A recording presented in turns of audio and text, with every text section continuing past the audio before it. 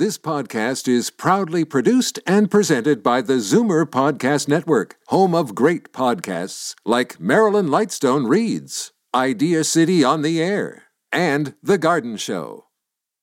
You're listening to an exclusive podcast of Fight Back on Zoomer Radio, heard weekdays from noon to 1.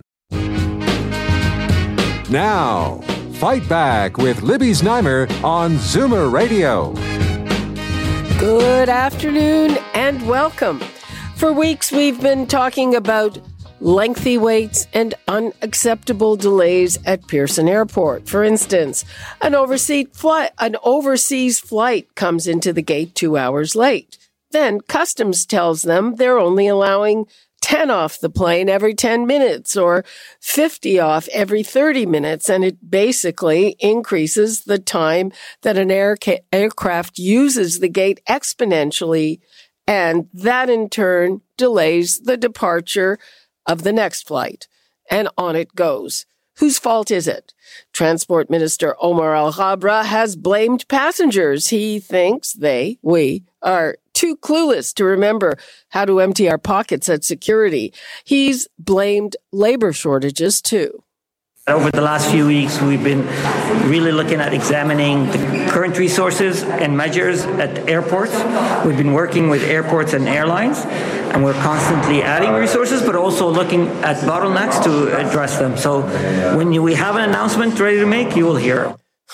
Okay, we are waiting with bated breath to see what the government is doing to ease the situation. And it's true. There's been a huge surge in demand for travel. So how is this impacting the newly recovering travel industry? And what can you do if your plans go awry? What are your rights? The numbers to call, 416-360-0740, toll free 1-866-740-4740. And right now, let's go to Monette Pasher, the interim president of the Toronto Airports Council, and Dr. Gabor Lukash, founder and president of Air Passenger Rights. Hello, and thank you so much for being with us. Good afternoon. Thanks for having me. Just to clarify, I'm the president of Canada's Airport Council. Canada's Airport Council. Okay. Thanks. Sorry. There was a mistake in my notes. So, Monette, whose fault is this?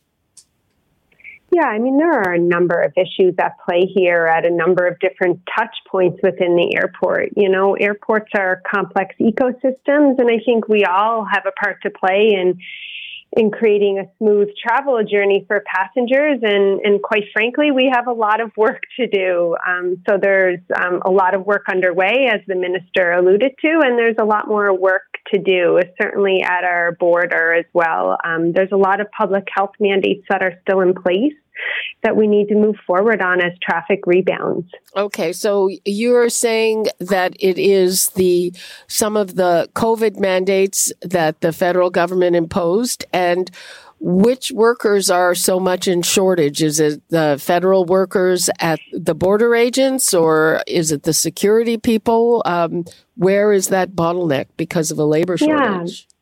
So we're seeing a bottleneck for the labor shortage at a security screening. Which is as you're boarding a plane. So we were short they've hired 400 screening officers in the last week and hoping to be back to a full staff complement by the end of the month. So certainly making some headway there, and things are slowly improving in terms of the security screening bottleneck. But that was due to staff shortage. We're also seeing a staff shortage in various places. I mean, throughout the tourism industry, throughout the aviation industry, and certainly at our airports. And there's a staff shortage for baggage handlers as well. And we're seeing that at airports throughout the country. Gabor, we're hearing a lot about flights delayed, flights canceled, passengers missing their connections because of this. So what are their rights? Well, first of all, we have to ask ourselves, what has happened in terms of sharing of information? Because what I'm hearing is very valuable information that the security checkers, for example, are not even back to their full complement. If so, was that information of their capacity and throughput limits shared with the airline, shared with the public in a timely manner?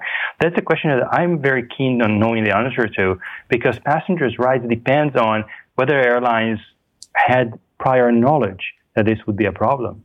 If they did, then what we are seeing now are fully within the airline's control, who sold more tickets than they are able to handle. And if the airport provided advance notice to the airlines that we can handle only so many passengers per hour, and they sold twice as many tickets, say, then it's somewhat very similar to overbooking situation. On the other hand, if somehow airlines were kept in dark, then it would likely be outside the airline's control, but then it raises the question of responsibility of CATSA, of CBSA, of airport authorities as well for failing to alert airlines that they don't have the necessary capacity. So the answer to passengers' rights somewhat depends on what actually happens, and that's one of the reasons that I'm so keen on finding out. Mm-hmm. And Monette Pasher, so the security employees are hired by CATSA, correct? Yes, it's a government agency. Yes. So, what have you been telling the government? Yeah, so we've been asking the government for some time. I mean, what we've been really focusing on are the issues at our border. This is where we are seeing the most extensive delays, where people are being held on aircraft and metered into the airport when there's more space. And really, it's because of the legacy public health protocols that are still in place. They've been slowly changed over time, but they're still there, meaning people still have to answer health questions. There's still random testing, screening for who will be tested at the airport. And there's a vaccine mandate in place. So we need to move forward as we've gotten back to, 70% of our passenger traffic volumes this month. It's becoming increasingly difficult to facilitate these public health mandates within our facilities. What makes you so sure that it is the health mandates as opposed to the labor shortages at security or in terms of border agents or airline agents for that matter? What makes you certain that that's where the biggest problem lies? Yeah, well, this is, it's our business to know what's going on in terms of timelines and how long it takes to process passengers, and our operations facilities managers are dealing with this issue every day. They know that it takes 30 seconds to normally process a customs agent in normal times at their desk, and now it's taking 2 to 4 times that, so upwards of 2 minutes, because they need to review all this health information, and there's so many layers, and they also need to decide who is going to be screened in order to be randomly selected for testing. So we're talking, really big numbers. At Pearson, they would see 30,000 international passengers a day arrive at the air border. At our 4 hub airports, it's over 50,000 a day. So it's a lot of people to move through in a short amount of time. And it's very difficult to do that when we have these additional public health measures in place. Our airports were not built to facilitate public health measures for an extended period of time. It was okay, and we were able to support that when our traffic volumes weren't as high. But now, as we're getting back to more regular traffic at 70% now, and our international arrivals are going to grow by 50% for the peak summer. So we need to find a way to smooth out this process and remove those mandates.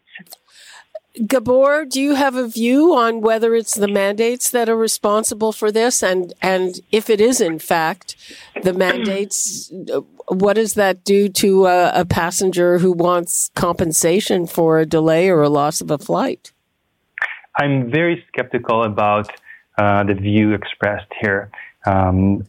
First of all, what we haven't heard yet is whether airports have been telling airlines that we don't have the capacity to handle this many passengers. I just didn't hear an answer to that question. And that's the question that, first and foremost, airlines and airports have to answer. Was that information shared? Because it doesn't matter what is causing the bottleneck. If that bottleneck is known in advance, and if that information is passed on to airlines, then airlines have an obligation to take that into an account, and any delay caused by the airline's failure to take into account known factors, like a runway could be closed, or there can be another bottleneck caused. If they still sell tickets as if the airport had full capacity, then that's an airline's responsibility, period and full stop. I'm somewhat skeptical about any claim that it's trying to blame somehow these issues on unnecessary and highly warranted public health measures that Canada wisely put in place in this difficult times. We do have the ArriveCan app. It's rather fast. I've myself been through Toronto's airport a couple of months ago. I'm coming back, and yes, there were long lines, but it was not because of the interactions with the border agents. The interaction was actually way faster now with lots of apps and lots of help. It was because there weren't sufficient counters open. There weren't sufficient border agents there. They were super fast, very nice to people in my experience, but just the staffing wasn't there. So again, it's a question of if the airport knows what the throughput is, and if the airport sees some problems with say, tripling or quadrupling of the numbers of the processing times, was that information related to the airlines? And if it was, how come the airlines continue to sell tickets as if the processing times were normal? The other question I have, yesterday a famous hockey player had a rant on video about how horrible things were at the airport. And we've been talking about federal government employees or employees of CATSA, the federal government agency, shortages there. But what about the airlines? So you have a story where a flight is canceled and there are literally hundreds of people who need to rebook. And there are 2 Air Canada people there or other airline people. Monette, so how much of this is on the airlines? Yeah, I mean, I can't speak to the challenges that Air Canada was facing over the last couple of days. But what I can talk about is, when the system gets bottlenecked like this, it has a cascading effect. And I think people need to keep that in mind. Pearson has noted that there was a ground service delay program put in place by NAV Canada over the last few days, and that's our nation's air navigation service provider, which means that flights had to be delayed and canceled. And when that happens and it keeps happening, then there's a cascading effect that happens in employees' time out, and then that it sends that trickling through the system, which created a very challenging couple of days at Pearson. And it was really compounding a problem that already existed. And that's what we've been seeing. Sorry, can you explain what that NAV Canada, what was it? NAV Canada, which is our nation's air navigation service provider, they put in a ground service delay program. Which is what? What does that mean? It means airlines can only run so many flights. They have to cancel flights and they have to delay. They can only move so many people through the airspace. So they're restricting the amount of air service that can come into the airport. And they did that because the airport was too crowded, presumably? No, they did that for their own staffing reasons. I'm not sure exactly what happened. I just know that they put in a ground service delay program. So you'd have to talk to NAV Canada about what happened over the last couple of days. Okay. Gabor, what's your reaction to that? Presumably, it would have happened after the airlines sold those tickets. That's a big question of how much communication was there, because my understanding is that ATC, air traffic control, may also be short of staff, and that is, again, something that was known in advance. So really the key to these issues is how much of this information was communicated, and did airlines make inquiries about, hey, NAVCAN, will you be able to handle this many flights? Will you be able to handle all these tickets that we are selling? The fact that I agree with on the cascading effect, but it again shows the lack of preparation of the airlines, because these are known scenarios that can happen. You can have mass cancellations for various reasons. It doesn't even have to be bottleneck. It can be also weather. But you still then have to deal with hundreds or thousands of passengers who need to be rebooked. And if the airline has only 2 poor agents, I feel really sorry for those Air Canada agents at the front of the line who have to deal with people who are getting angry after some point, and rightly angry. But it shows that the airline has not properly staffed its flight. The bottom line is that if you don't have enough staff, sell less tickets. You cannot, as any business, promise to the public to offer services and take their money in advance, knowing full well that you don't have the necessary staffing. And if you do, then it is something entirely within your control, and you will have to compensate passengers the same way as if you made a business decision, because these are really business decisions. What the airlines have done, as I understand, is they had at least some of the information from the airport and from various bodies that the capacity is not there, yet they sold the tickets. Okay, if that's the case, the airlines are on the hook when these are all cancellations and delays within the airline's control. Let's take a quick call from Anne in Toronto. Anne, you had a good experience? Yeah, on May the 9th, I left for Florida. I was going to Tampa, so I went to Terminal 1. When I booked it, I booked on the Air Canada app. I was given lots of notification even before I arrived, that especially when that was just the week before was when the mess happened. When everybody was lined up for so many hours, I was told what I had to have frequently, and I went on to, I can't remember that app. What's the app that I, Arrive Canada? Arrive Can, yeah. I had ahead of time set up a profile. I had scanned my my passport and my vaccinations, and then when I got my and your flights were on time? Yeah, but then I had also scanned once I had the results from my rapid test. You know, within 24 hours, I scanned that, and I got notification from Air Canada to get there early. I got there early. When I got there, there were people, Air Canada personnel, asking before I even really got there, what flight are you taking? They took you to a separate room, and then they announced, Air Canada took responsibility for this. By flight time, you could leave that room and then go to security. And I watched people trying to get in that had later flights, and they were just turned back. Oh. So was it a long time? Yes. And even Air Canada was late leaving because there were 12 people that were still stuck, and they waited for them, and we were only half an hour late. They increased the flight. So I saw Air Canada step up, and everybody's saying, oh, it's this and that. Quite frankly, everything's siloed. They don't talk to each other. The airport runs. It has all of these airlines that pay fees to them, and the airport should be advised of well in advance of all of these changes. Blaming it on the airline, well, then you've got a lot of airlines to blame. Okay, well, I'm just trying to sort it out. I bet that there's a lot of blame to go around. And thanks for your call. And I'm glad you had a reasonable experience and there was only a half-hour delay.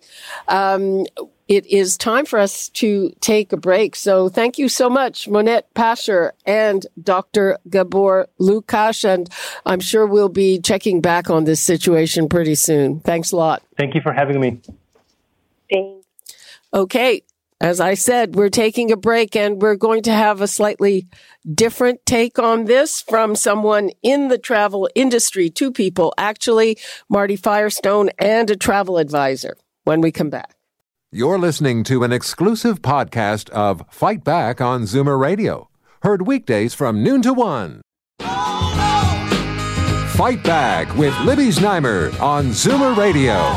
Welcome back. Well, one of the key pieces of advice that I've seen is make sure you have insurance before taking a trip. And if you're like me, at the beginning stages of just planning a trip, you may be finding that there is no room for anything when you want to go. So the numbers to call, are you having trouble getting away from that holiday that you need? Or what about insurance? What about trying to figure out how you will deal with things if your plans get derailed because of the bottlenecks at the airport? 416-360-0740, toll free 1-866-740-4740. And now I am joined by Martin Firestone, president of Travel Secure, and Paul Chin Aliong is a travel advisor with New Wave Travel. Thank you both so much for being with us. Thank you for having me. Thank you for having me. So, Martin, first of all, will travel insurance cover losing your flight because of stuff that's actually beyond your control? Yeah, great question. And I should mention that I am fresh off of planes last night from a 2-week holiday in Europe. And I can tell you, Canada is not proprietary to this problem. It is all over the place, including I, who missed flights, missed connections, had my bags lost and all those things. Quick answer is, yeah, I came home from Greece last night. I saw what happened in Pearson. I was kept on the plane. They let you off in groups of 50 every 30 minutes. It's a nightmare. But I experienced worse issues in Santorini and Tel Aviv and a few other places. So it's definitely something not just for Canada. It's all over the world. Okay, let me just get a fix on it. So how long did they keep you on the plane for? What happened is the minute it landed, they apologized that due to congestion in the airport, they would release people who have connecting flights to make, and everyone else has to stay on the plane. And it's called metering, new word for me, that they would allow 50 people off every 30 minutes.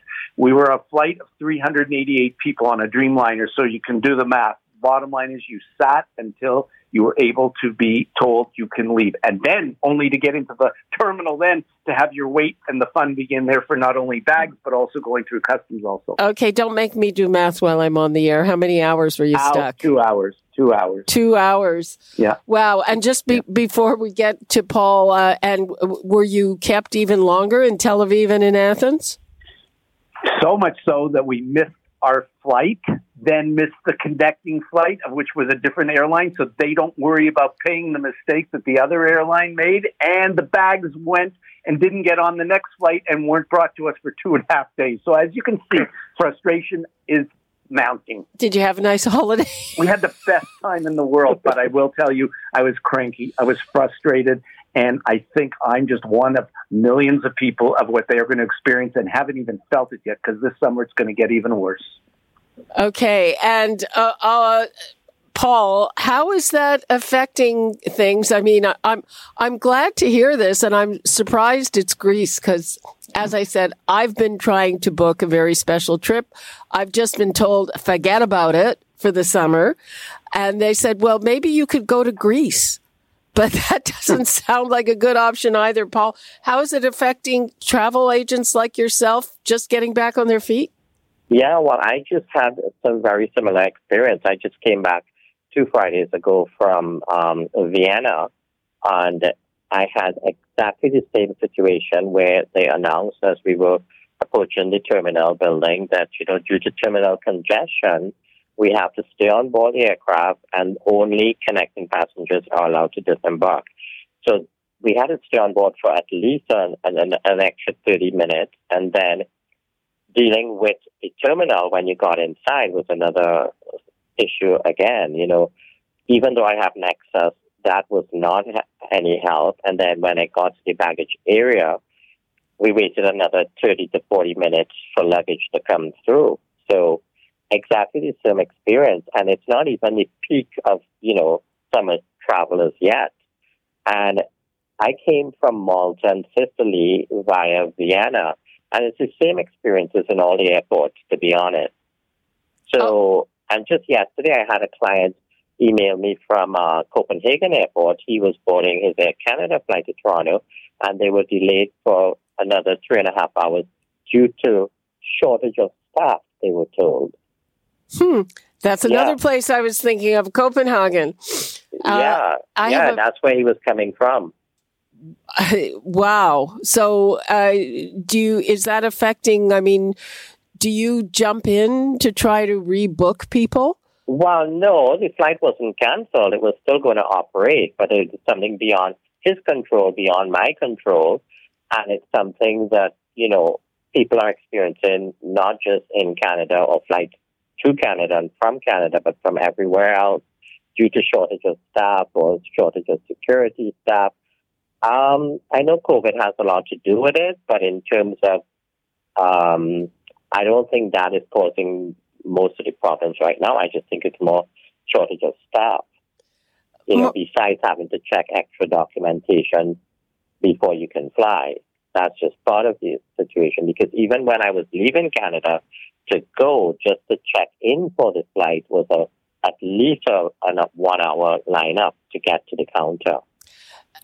Martin, we were just talking to Gabor Lukács from Air Passenger Rights, and he says the whole thing on whether the airline has to compensate you kind of turns on when they knew that these bottlenecks existed. So if people get travel insurance, and I'm assuming you had travel insurance, so are you out money or do you need to get compensated? What's the deal? So again, I talk about this as a livelihood, but until it happens to you, does it really become important? So sure enough, my bags, they are delayed for more than 6 hours. I call my office. They go, walk me through what I'm covered for baggage.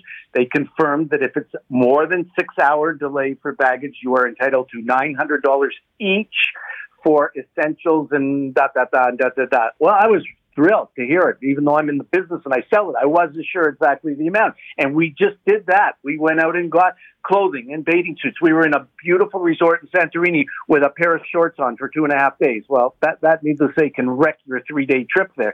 So we did what we had to do. And I will be reimbursed by the insurance because I bought trip interruption insurance that had a baggage element to it. But if I didn't, I'd be out the money, and I don't know who I'd go after, whether it be LL, whether it be Sky Express, or whoever. It's just nobody takes responsibility from what I can see. And have you tried to collect yet? I came back last night at 8:30 at night. Like, I'm working on 7 hour in advance time right now. So I have put in a claim. And I got the claim paperwork, and now I'm getting together all my receipts and then proof that the bags were delayed more than 6 hours, and I will get it all back. I actually have no issue in getting it, so that's good. What constitutes proof that the bags were delayed? Oh, I've got a notification from, that when you come into the airport and your bags aren't there, you go to make a claim of some sort. So I've got that documentation, and then I have the hotel who went and got my bags for me 2.5 days later, wrote a letter that we picked these bags up on Saturday night, which was 2.5 days later. So I think I'm covered with basically everything. Plus, you know what? My broker, me, will be my advocate here and make sure I get paid. Okay, well, so people, if this happens to you, just so you know, get a note from the hotel or I don't know, the cab driver, whoever picks up your bags eventually, that they were delayed. This is very good information. Now, Paul, what's your advice to people who maybe have booked, first of all, have lots of people, I'm assuming, booked trips with you for this summer? When is the peak going to hit, and what are you telling them? Well, the peak usually starts from middle, second, third week of June. And people are so pumped up and ready to travel that, they're just going to have to deal with this situation. And my only advice is, do online check-in 24 hours before and get yourself to the airport 3 to 4 hours ahead of time. More like 4 hours these days.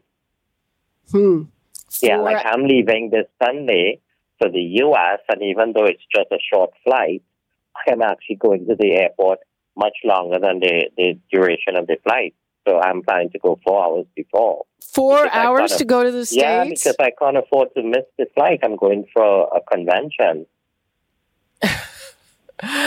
4 hours. I mean, do you expect... Just for peace of mind's sake, and just to make sure that I get to that counter, to get through security, Do you expect people to cancel when they hear about this hassle? No, I haven't experienced any of that as yet. I mean, people are concerned, people are frustrated because it's on the news every day, every night. But no, so far, luckily, I haven't had anyone cancel for that reason. People want to travel. Yeah, no kidding. Paul, as I said, I'm trying to plan a trip, and I'm told that everything is booked up. Is that your... It's so hard to get space, especially, in places like Italy and Spain and Greece. I just came back from Sicily and Malta, and I mean, it's busy. And it's reflected in, the service, the service levels have gone down because, in restaurants, the wait staff they have a shortage of staff. The people are not speaking much English. It's just noticeable everywhere. And what about the price? I gather everything prices have all gone up. Everything, not just the airfares because of oil prices, but accommodations, anything involving gasoline, so transfers and tours, everything has gone up. By what, 20%? Probably at least 20%, yeah. Oh, definitely, yeah. I mean, luckily, I have a lot of people who had rebooked from 2020 and 2021. And at the time when they rebooked, a lot of tour operators were kind enough to honor the rates from back then once they were willing to rebook for a particular date this year. So as a result, there's a shortage of availability of accommodations for people who are now wanting to book because things are booked up from the last 2 years. And when do you think those bottlenecks will clear? Oh, probably not till next year. Wow. Yeah. Marty, what should people make sure this time around that they have in their travel insurance? Definitely trip cancellation in the event they get COVID prior to departure, or scary enough, after a recent announcement today about monkeypox, you got to worry about that maybe being a possibility, and trip interruption if you did get COVID or monkeypox while you're away. Canada is not welcoming you back in. You will be isolating there, so interruption is key to cover costs, expenses, and new airfare home. So those are the two elements, and medical as always, because you can't go anywhere without it. But all three of those elements are now coming right to the spotlight because of the craziness that's going on with all. And one other comment I'll make, not only the cost of airfare and everything gone up, food, my God, eating at these places now is becoming a very expensive ordeal from what I could see in my most recent trip. And you forgot to mention the baggage insurance that's covering you for $900. Yeah, baggage is included under the trip interruption portion of this particular product. So yeah, make sure it's there. there. You can buy baggage separately too, but this was part of it. Yeah. Okay. Well, thank you very much. I think that really clarified things for us on a couple of fronts. Thank you, Martin Firestone and Paul Chin Aliong. Thank you for having me. Thank you for having me. Okay. We are going to do a big pivot now, and the City of Toronto has some fascinating new resources for seniors. Yesterday, the mayor launched the new Seniors Housing Corporation, which split 83 city-owned seniors buildings from the Toronto Community Housing Corporation. The idea is to provide the 15,000 low and moderate income seniors who live there with support through an integrated service model. And it comes a day after he announced a pilot project at a city-owned nursing home to provide what is called emotion-centered care. And it's something we've heard a lot about, but don't really see in practice. And I would like to welcome Mayor John Tory. Mayor Tory, thanks for being with us. My pleasure, Libby, as always. Well, you know what? We are going to talk about these innovations for seniors, but I've just been spending the previous time talking about the airport. And yesterday, you called out the airport and said that the situation there is unacceptable. Have you had any kind of indication that anything is being done about it? In a timely way. I talked to the Minister of Transportation yesterday, and I had talked to the CEO of the airport on the weekend, and I think the answer is yes. The question is there enough urgency being brought to the task of getting this fixed? Because this has an impact on travelers who are just going on vacation, but equally importantly, it has a big impact on business, people coming and going, doing business in Toronto, and it has an impact on the city's reputation. You know, if you arrive at an airport and you stand in some kind of an incredible lineup or are left to sit on a plane for 2 hours, this is not a good impression that's created for Toronto. And, Toronto's the economic engine of Canada. We're busy now. I've been busy myself and will continue to be as part of economic recovery, seeking new jobs and new investment for Toronto, and hosting huge conferences like the Collision Conference that starts next week. 30 to 40,000 people coming to Toronto from around the world to talk tech. And so this is not good to have the airport not functioning this way. So I'm optimistic that they are on it, but I'm not so sure that they're doing it with the greatest urgency that is required. And so I'll keep on it. And it's just they need to get moving a little quicker. Is that your solution? Yeah, I mean, what I'm told the problem is a lack of people, and that sort of illustrates an astounding sort of lack of foresight in terms of the return of air travel. But having said all that, we are where we are, and so I have said to the minister yesterday that I had heard and encouraged him to move people from other places where the airport isn't as busy. This is the biggest airport, one of the biggest airports in North America. It is the gateway to all of Canada. It is the gateway to the economic engine of Canada. So I would think it's wise for us to move people. They're training people, again, more quickly than they were planning to get them on board, performing security checks and so on. So I think we just have to get on with it and not say we're going to have a solution in the fall, but rather that we're going to have a solution like in a matter of days and weeks, not months. That's the urgency. It's just unacceptable to have the country's economic engine and the airport of that city, just tied up in this kind of paralysis. Okay, well, let's hope and keep at it because the situation is really bad. I agree. Now, turning to the new Seniors Housing Corporation, I know this has been in the works for a while. It is just starting now. And is the model, is it modeled on something that is happening elsewhere? Not really. It's sort of modeled on what we used to do, and it's one of those things where you sometimes say to yourself, back to the future. Long before I was mayor, there was a separate kind of seniors housing division that looked after the housing we provide for seniors. As you mentioned, there's 83 buildings, 15,000 seniors call Toronto Seniors Housing home, and this is housing owned and operated by the city. And then sort of years later, before I was mayor, they kind of put it all together with the other Toronto community housing units, and that didn't take account adequately of the special needs that seniors have to be comfortable and dignified and be able to stay in housing as long as they possibly can, as opposed to being in some kind of long-term care. And so we've separated those buildings out. And you imagine when you say it took time to separate them out just legally to do the paperwork. We've set up a modest corporate structure. It's not meant to replicate everything. And the whole idea behind it will be to work with other partners, including the healthcare system in particular, to make sure that not just are we providing a home for those seniors, but that the home is one that takes into account the extra supports they need so that they can live longer, so that they can live a comfortable life, and remain independent for as long as possible. I'm assuming that involves home care and everything. Yes.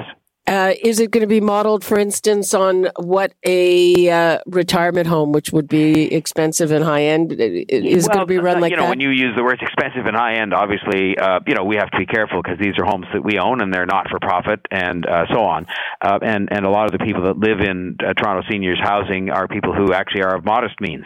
And so I will just tell you that what we're anxious to do is to establish buildings for seniors that don't just have a home, which is important, and that it's a home that's comfortable and well kept, but also that we have supports available within those buildings so that people are not forced to go repeatedly to the emergency room, so that they can be independent in their homes and get some counseling if they need it, or other kinds of help that seniors traditionally need. And so it's not trying to turn them into retirement residences. That's not what they are.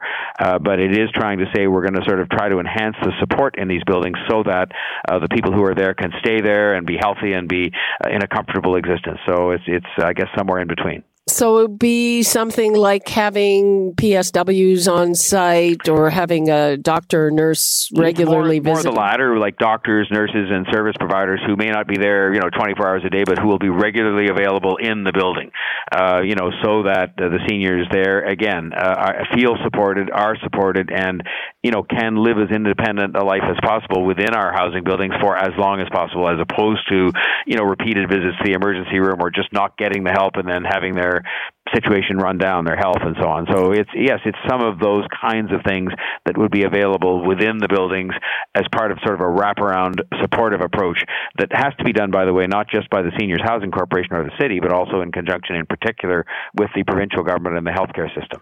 I'm always leery when you're adding a sort of level of administration. You've got a C-level executive. The province has been transforming the health system to these health teams. LHINs were supposed to be abolished. I've had personal experience of that. They changed the name. Nothing else has changed. How do you make sure that that doesn't happen? Well, first of all, there's an ironclad, commitment not to replicate, sort of administrative structure. And so we've transferred some staff out of Toronto Community Housing, recognizing these 15,000 units are no longer their responsibility. I said very clearly, including in the introductory remarks yesterday, that, we're not looking to set up a sort of separate administrative bureaucratic structure. We're looking to take people who are used to dealing with our seniors to provide those wraparound services, a lot of those done in conjunction with the provincial government and existing healthcare infrastructure, but not to set up some big structure to deal with this. So I'm very, very cognizant of that, and it is something that I'm committed to seeing us do, taking advantage of the resources that do exist in the healthcare system and using those for the benefit of the seniors that we have the responsibility of housing. And when do you expect this to actually roll out? Well, it's in rolling out now. The announcement yesterday was really that it's in effect. The buildings have been transferred. The staff have been transferred. They're on the job now in these buildings, with some things obviously still to be worked out, and in particular, the actual provision of the services across the board in all 83 buildings is still a work in progress. But the corporation exists now, and the separate approach to wraparound supports for seniors in that housing exists today. Okay, well, I have to say, sounds like a good thing. Yep. Okay, and just before we go 10 seconds, you are reviewing ActiveTO.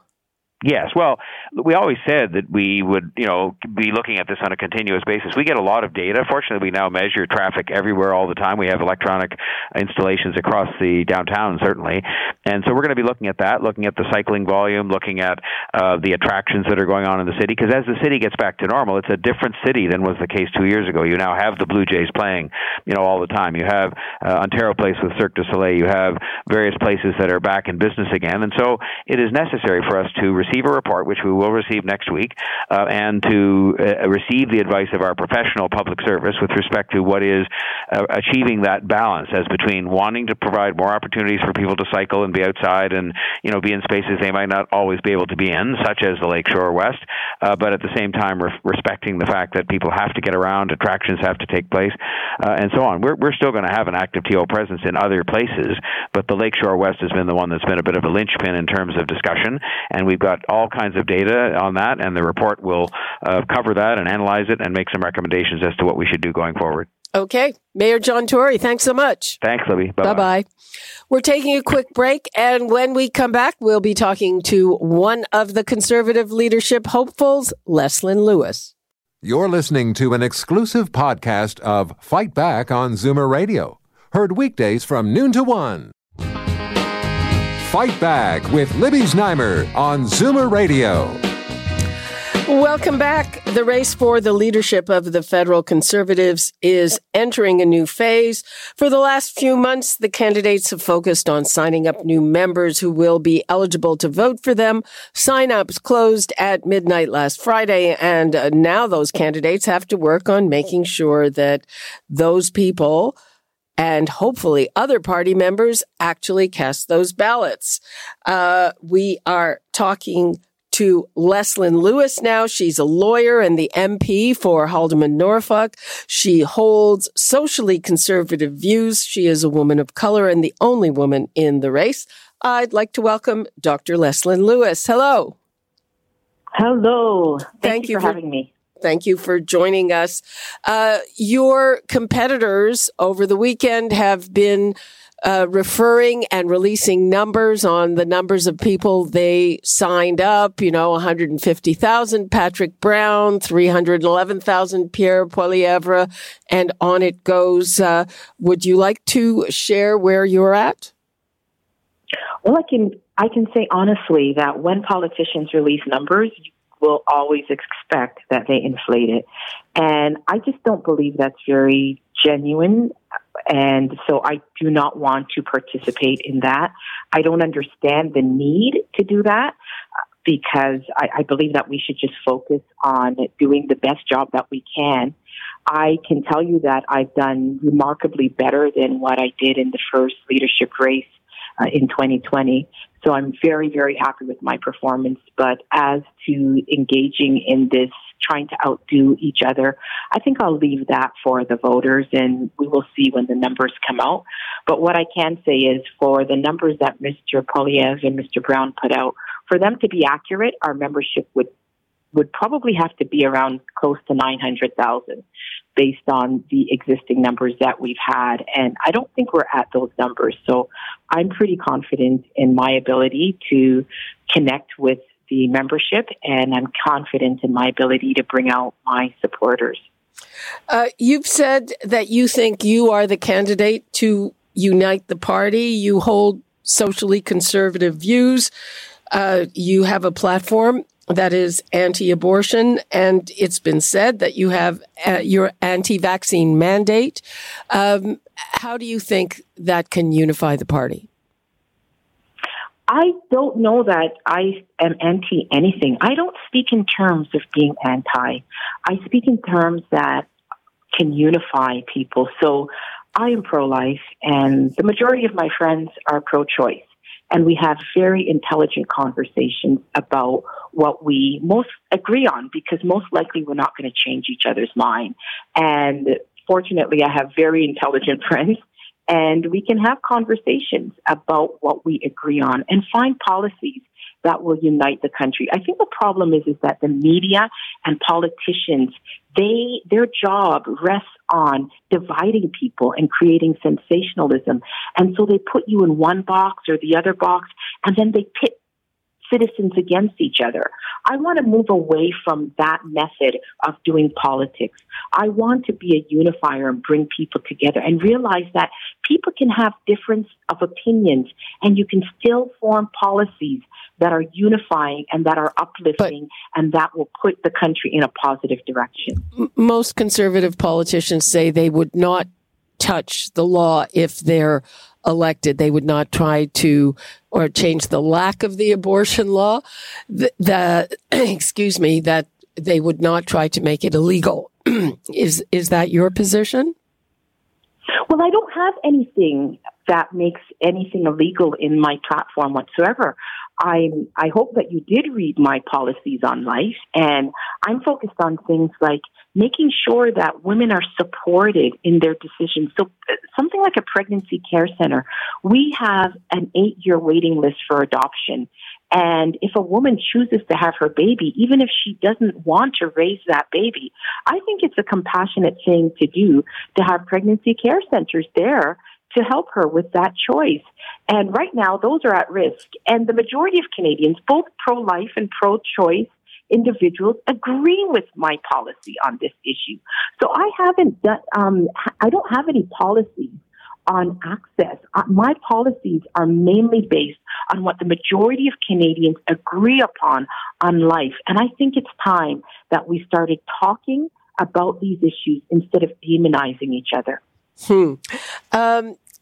What do you say to people who say that in the Conservative Party, the socially conservative wing of it has a lot of power, but when that wing, when socially conservative people run the party, they can't win a general election?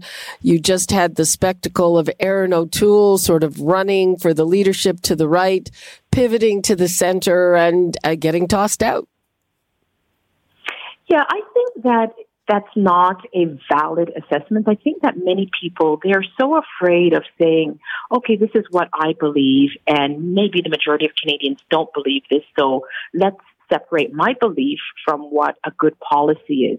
And I think many people are so afraid of being labeled and demonized, and this woke cancel culture narrative that has infested our nation has really crippled people from doing their jobs properly, including politicians. I believe the majority of Canadians are reasonable people who will adapt to reasonable policies and will welcome reasonable policies. So whether you're social conservative, fiscal conservative, or progressive conservative, I believe that you will have to govern for the majority of Canadians, and a good leader will put the right policies forward. But I most think that people, anybody, whether you're most Canadians are kind of in the center, and would consider some of those policies to be a little out there. Well, you haven't asked me about any specific social conservative policies. You've just assumed because I have social conservative values that those are the only policies I would put forward. And I can tell you that as a person, I can fit into almost any category on different issues. It depends on what the issue is, really. And because I'm a social conservative, doesn't necessarily mean that everything I believe, I'm going to implement a policy on that. Another person may be leaning towards another direction, and that doesn't mean that they're going to think about themselves when they implement policies for the good of the nation. What about... So I want people to be able to be free to say, this is what I believe, and it may be separate from how I conduct myself at work, as a lawyer, as a doctor. Everybody has these beliefs, and we have to get away from demonizing and labeling people. And this message, do you think it is resonating? Well, I would think so, because I've had an immense success, and as I told you, that I've outsold the numbers that I've sold before, and I think that many Canadians are tired of the divisions. Many Canadians want to have conversations on tough issues and want to come together and unite. So you don't see what is playing out as the old kind of progressive conservative wing characterized by Jean Charest and a different, further right, Pierre Poilievre. You don't see that as being kind of the dichotomy at play here? Well, maybe it is for them, but I respect both of those individuals. I've had an opportunity to work with Mr. Poilievre, and I like him, and I respect Mr. Charest. I think he's made immense sacrifices for this nation that I'm respectful of. And I think both of their positions have a place within our nation. And our nation is made up of a microcosm of people within the society with divergent perspectives. And we all have to find a way to unite and to work together. And I think that we need to do that first in our party. So I welcome positions from both of them, and I think that they're both respectful individuals. Okay. Dr. Leslyn Lewis, thank you so much for being with us. Okay, thank you. Thanks for having me. Bye-bye. Bye-bye. And that is all the time we have for today. You're listening to an exclusive podcast of Fight Back on Zoomer Radio. Heard weekdays from noon to 1. This podcast is proudly produced and presented by the Zoomer Podcast Network, home of great podcasts like Marilyn Lightstone Reads, Idea City on the Air, and The Garden Show.